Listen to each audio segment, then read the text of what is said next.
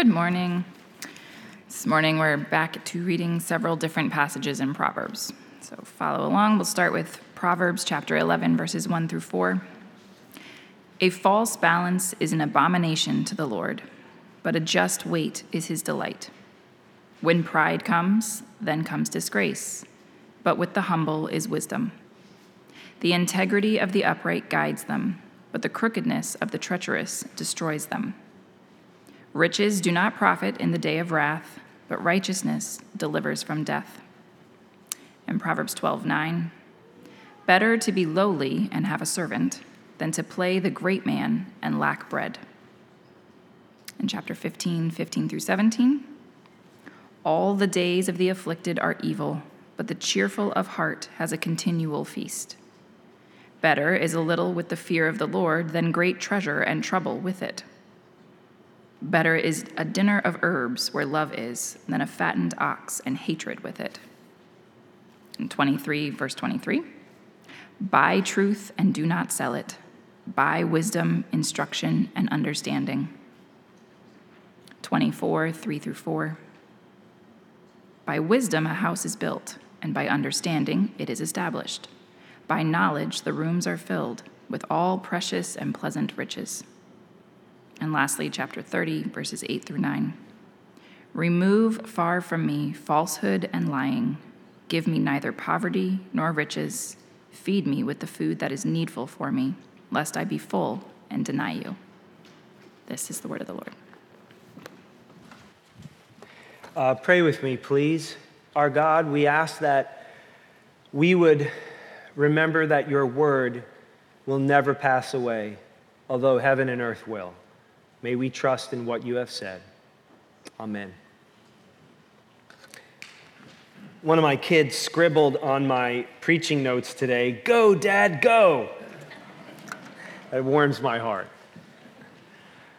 Speaking of our kids, we're looking at the book of Proverbs and we're focusing on how to raise the next generation, how to parent the next generation, how to teach, and how to disciple the next generation as it assumes leadership of the 21st century in not simply our society, but more importantly, in our church, in the American church.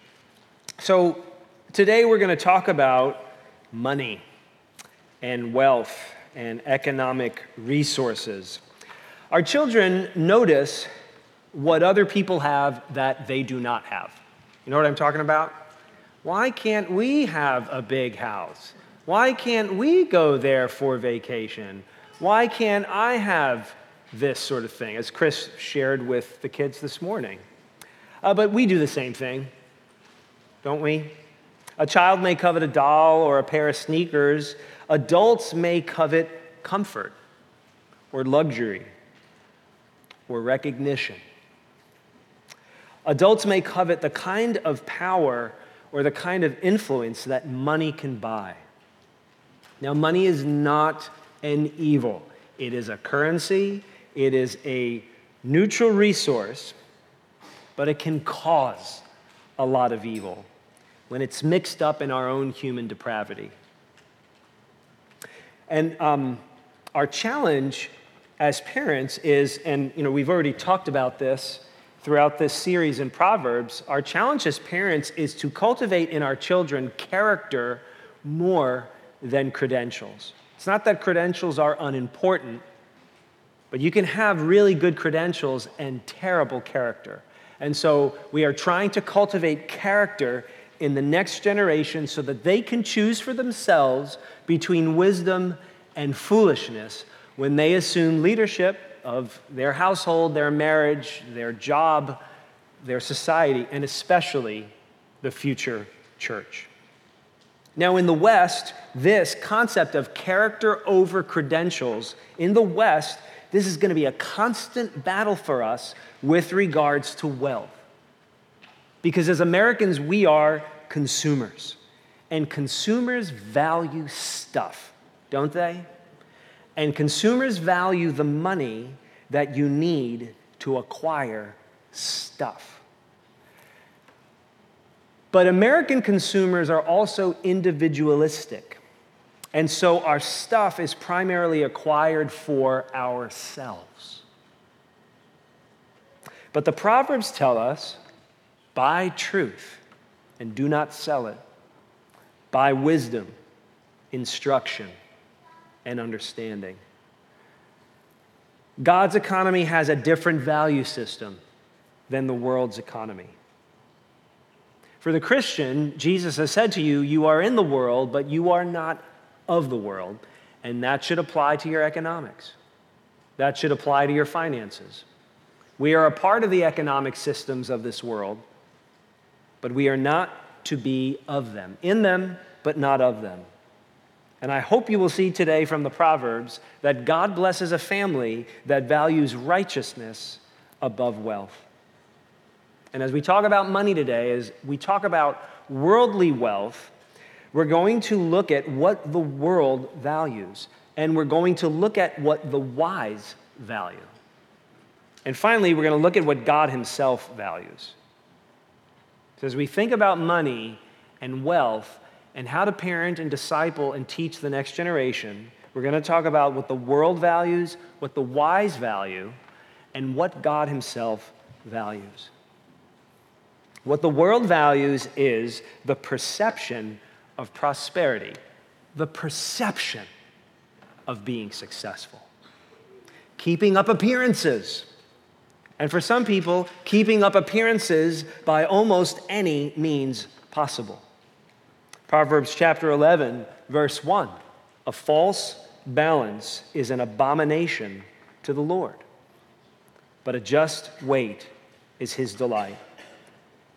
As Proverbs chapter 11 describes the wicked, we learn that what the wicked do is essentially steal prosperity. They look successful, they look prosperous, they have everything, they control everything, they seem to never get sick, right? And to the point where in the Psalms, there's a bunch of Psalms that says, Lord, what's up with this? I'm doing the right thing and I'm getting nowhere and I'm sick, and they're doing everything wrong and they're getting somewhere and they never seem to get sick.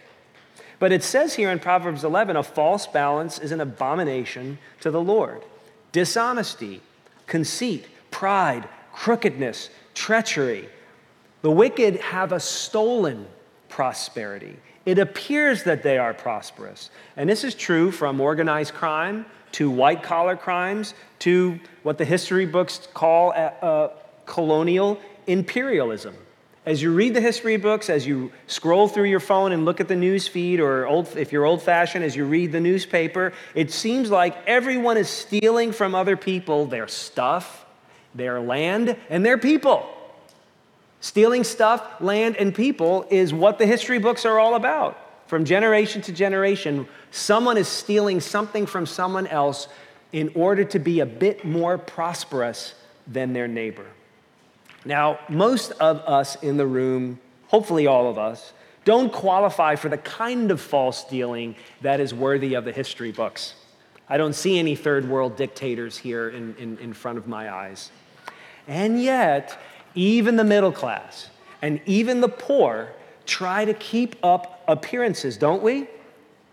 We're all trying to present a version of ourselves as a little bit better off, better well off, better funded, more, enjoying life more than the next person. And so Proverbs chapter 12, verse 9 says, better to be lowly and to have a servant than to play the great man and lack bread.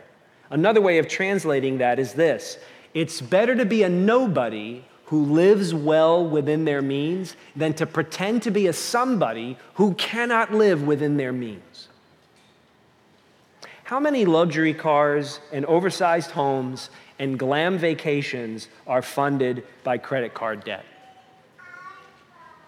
And now with social media to help us, we can present the perception of prosperity to everybody in our lives. You can give a false impression of prosperity and ease and glamour to 1,000 people who might be your friends on social media. But the Proverbs teach us that it is actually better to be honest about wealth. And what I mean is honest with yourself about wealth. We may not be, stealing thousands of acres of land or stealing people to make our lives better. It's easy to point the finger at people who have done that. But we still may be presenting a version of our assets and our wealth and our comfort and our power and our influence that is dishonest. And so the Proverbs teach, better to be lowly and live within your means than to pretend to be somebody and not be able to live within the means that you've tried to live within. It's important to be honest with yourself, and that's true wisdom. Honesty with yourself about your own wealth and your own assets. Why is that so important? Because disaster strikes without discrimination. When disaster strikes, it does not discriminate by class and gender and ethnicity. When the wildfires burn, the rich lose their houses, just as the poor lose theirs, right? Proverbs 11, verse 4 says, riches do not profit in the day of wrath. Now, for the ancient Jews, they don't mean the end times. They mean a moment of calamity when disaster strikes. Riches do not profit when disasters strike, but it does say that righteousness will deliver from death. You see, since tragedy levels the playing field for everyone, righteousness is a stronger protection than wealth, the Proverbs say, because unlike wealth, righteousness is something you cannot lose in a crisis. Righteousness is something you cannot lose in a cataclysmic event. And what does the Bible mean by righteousness? Look, we can talk about it for a week. For the sake of time today, we're going to define righteousness as being right with God. If you want to hear a more fuller explanation of what righteousness is, you can go on our website, look at the Beatitudes series, and look at the Sermon on the Mount series, because we talk about righteousness in much greater depth. But you can boil the Bible's concept of righteousness down to being right with God. And the Proverbs say that righteousness ultimately, not riches, delivers you from calamity.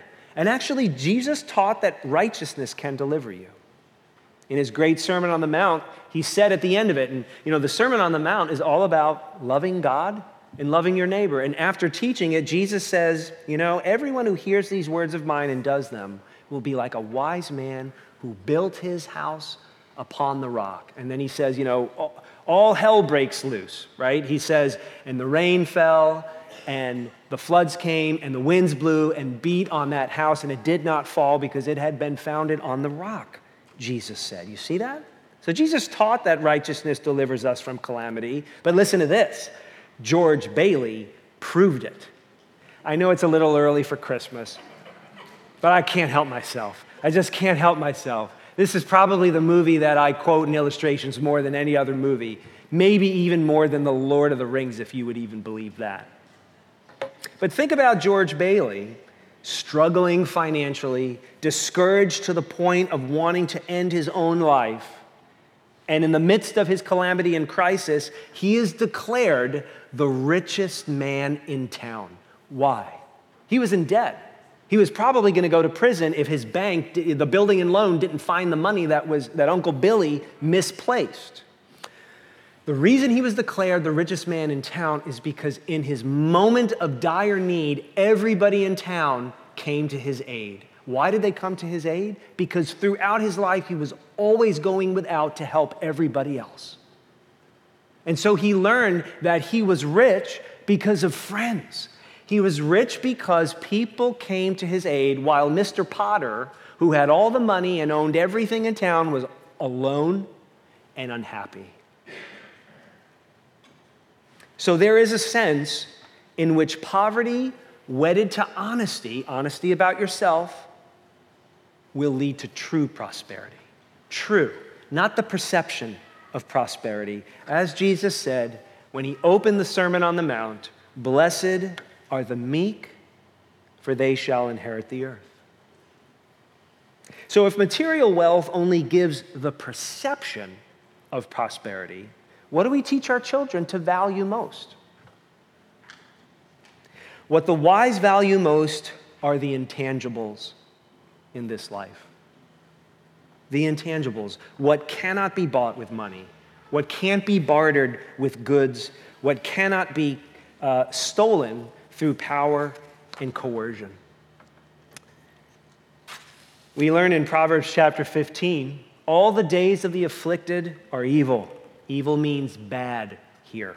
All the days of the afflicted are bad, but the cheerful heart has a continual feast. Better is a little with the fear of the Lord than great treasure and trouble with it. Better is a dinner of herbs where love is than a fattened ox and hatred with it. You see this? Simplicity, contentment, love, faith. These are the true riches. This is what we should buy and not sell. This is what we should seek like a pearl of great price and not give away. So especially if you are a parent and you have children, or if you're in a position in life where you have an influence over young people, utilize whatever economic status you are in right now, whether you have plenty or whether you are in great want. Use your economic situation to teach your children the value of intangibles. You can be rich or you can be poor. And you can still be in a position to teach your children the value of the intangibles. And I'm just going to mention 4 this morning: stewardship, honesty, moderation, and contentment. 4 intangibles to focus on: stewardship, honesty, moderation, contentment. Teach your children stewardship. When the church was born in the first century, Acts chapter 4 tells us that in that church in Jerusalem, no one said that any of the things that belonged to him was his own. You see that? You see that healthy tension? This belongs to me, and it is not mine. At the same time, we manage what God has allowed us to acquire. We do not possess it. And teach that to your children. Whatever you have, whatever you've earned, whatever you've been given, you are a steward of that thing, not an owner of it, not a possessor of it. So teach stewardship. We're going to go quickly through these. Teach honesty as well. Remove from me falsehood and lying. Remove far from me falsehood and lying. Proverbs 30, verse 8. See, he's praying for the exact opposite of how the wicked get ahead in life through stealing prosperity and being deceptive. He's saying, I want just the opposite. Help me to be honest. Help me to be true. Remove falsehood and lying from me. Don't allow me to get comfortable with the means of acquiring wealth that the world accepts and pursues. Help me to be honest with myself. Help me to be honest with my family and with other people. Listen, don't let your kids think that other people can't see your struggles. Don't let your kids think that other people cannot see your messes in life. Great practical example. Let people see you inviting people into your house even when it's a mess. Because if you're always waiting to clean your house, you're never going to have people over. Hospitality is killed by the fear of keeping up appearances. And you will teach your children it is never okay to be a blessing to somebody unless I've completely got my act together. So we must teach our children honesty with our resources and how we share them and how we present ourselves. But also teach moderation. Proverbs 30. Give me neither poverty nor riches. Feed me with the food that is needful for me. There again, give us this day our daily bread. Lest I be full and deny you and say, who is the Lord? Or lest I be poor and steal and profane the name of my God. Our kids tend to covet the things that we unreasonably withhold from them. On the other hand, our kids may also begin to covet the things that we foolishly allow them to indulge in. We need the right balance. If we're always trying to keep things away from our kids, they're going to lust after those things. They're going to wait for you to turn your back to go after them. They're going to wait to go away to college to pursue those things when you're not around.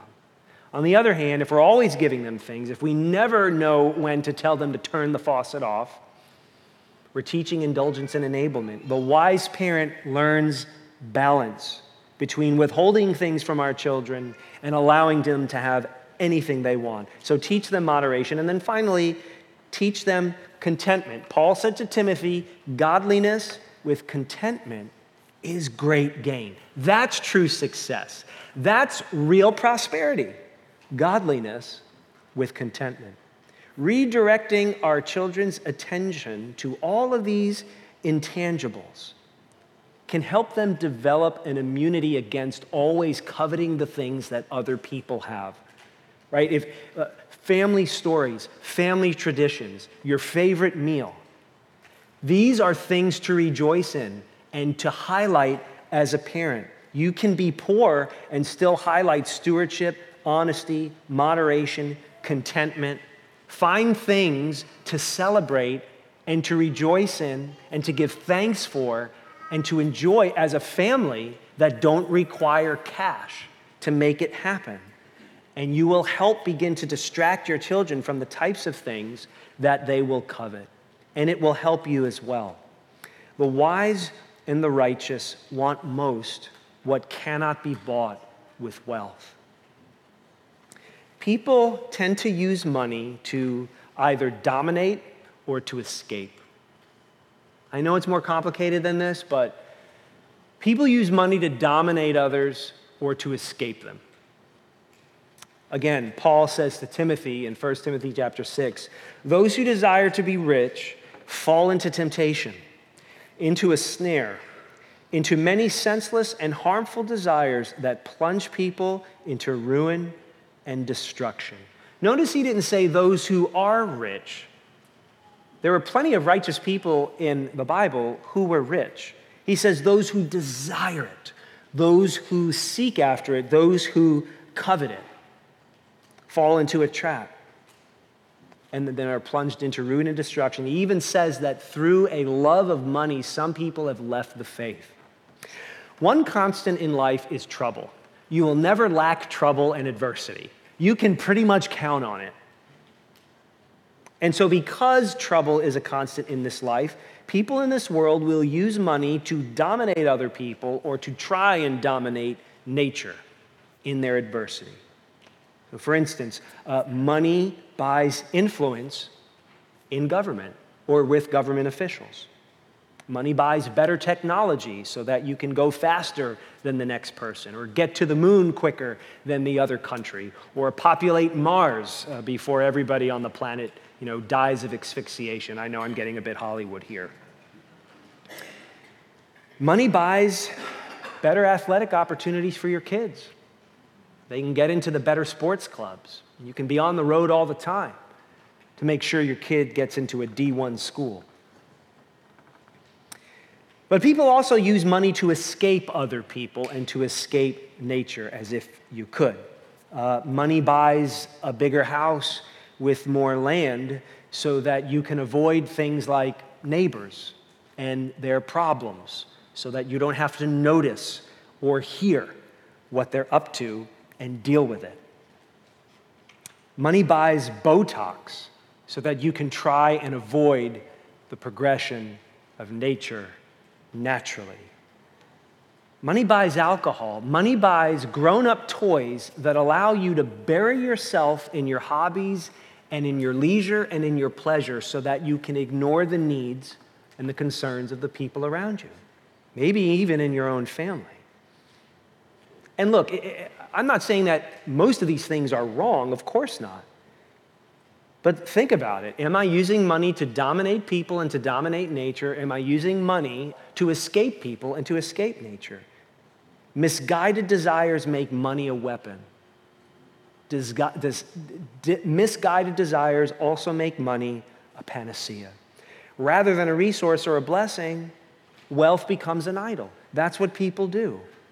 And so the prophet Isaiah says in response to that, Isaiah 55, why do you spend your money for that which is not bread, and your labor for that which does not satisfy?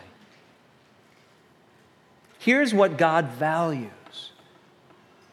He values a relationship with you. This is what the God who, according to the Psalms, owns the cattle on 1,000 hills, this is what he values the most, even though he owns everything in the universe. He values you. He wants a relationship with you. And if you're a parent and you're a Christian, you have to assume he wants a relationship with your child. And so the Proverbs tell us, by wisdom a house is built.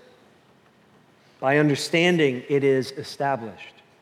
By knowledge the rooms are filled with all precious and pleasant riches.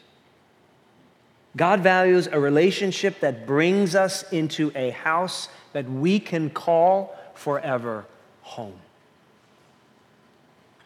Jesus, God's Son, who had everything and a throne and all glory and honor and praise from the angels for all eternity, became a human being born into a common, maybe even a poor family, an earthly father who worked with his hands as a carpenter and taught Jesus that trade, a man who ultimately died naked and penniless without a single asset, whose worldly friends and even his disciples deserted him when he hung on a Roman cross. And yet, the night before he died, Jesus said to his disciples, "In my Father's house are many rooms." And he said, "Listen, I am going to leave, but I'm coming back, and I'm going to bring you to where I am. And while you're waiting for me, I am fitting up those rooms for you. Each room is going to be perfectly designed for you. I'm going to go away, and when I'm ready to come back, you have no idea what I've prepared for you, because I'm going to bring you to where I am, and you're never going to get kicked out. And you and me and our Heavenly Father are going to be together forever." That is what God values the most. And that's why Jesus died, because it's what Jesus valued the most. He went to death. He went to a Roman cross because he is preparing a home for you. You see, in the end, true wealth is all about relationship. And he would go on to say, "I am the way, the truth, and the life, and no one comes to the Father. No one gets into the house except through me." And so Jesus, by taking on our poverty, think about what he endured: spiritual poverty, economic poverty, social poverty, political poverty. The Son of God experienced it all. And through his poverty, he made us rich, rich in his Father's eternal blessings. Through his death and resurrection, he has made you, if you are a follower of Jesus and you trust him more than money, he has made you an heir to his eternal kingdom. As Paul would say to the Corinthians, all things are yours. Never forget, all things are yours, which is why you can be content whether you live with plenty or you live in want. And it is why, no matter your economic situation, you can teach your children stewardship, honesty, moderation, and contentment with worldly wealth.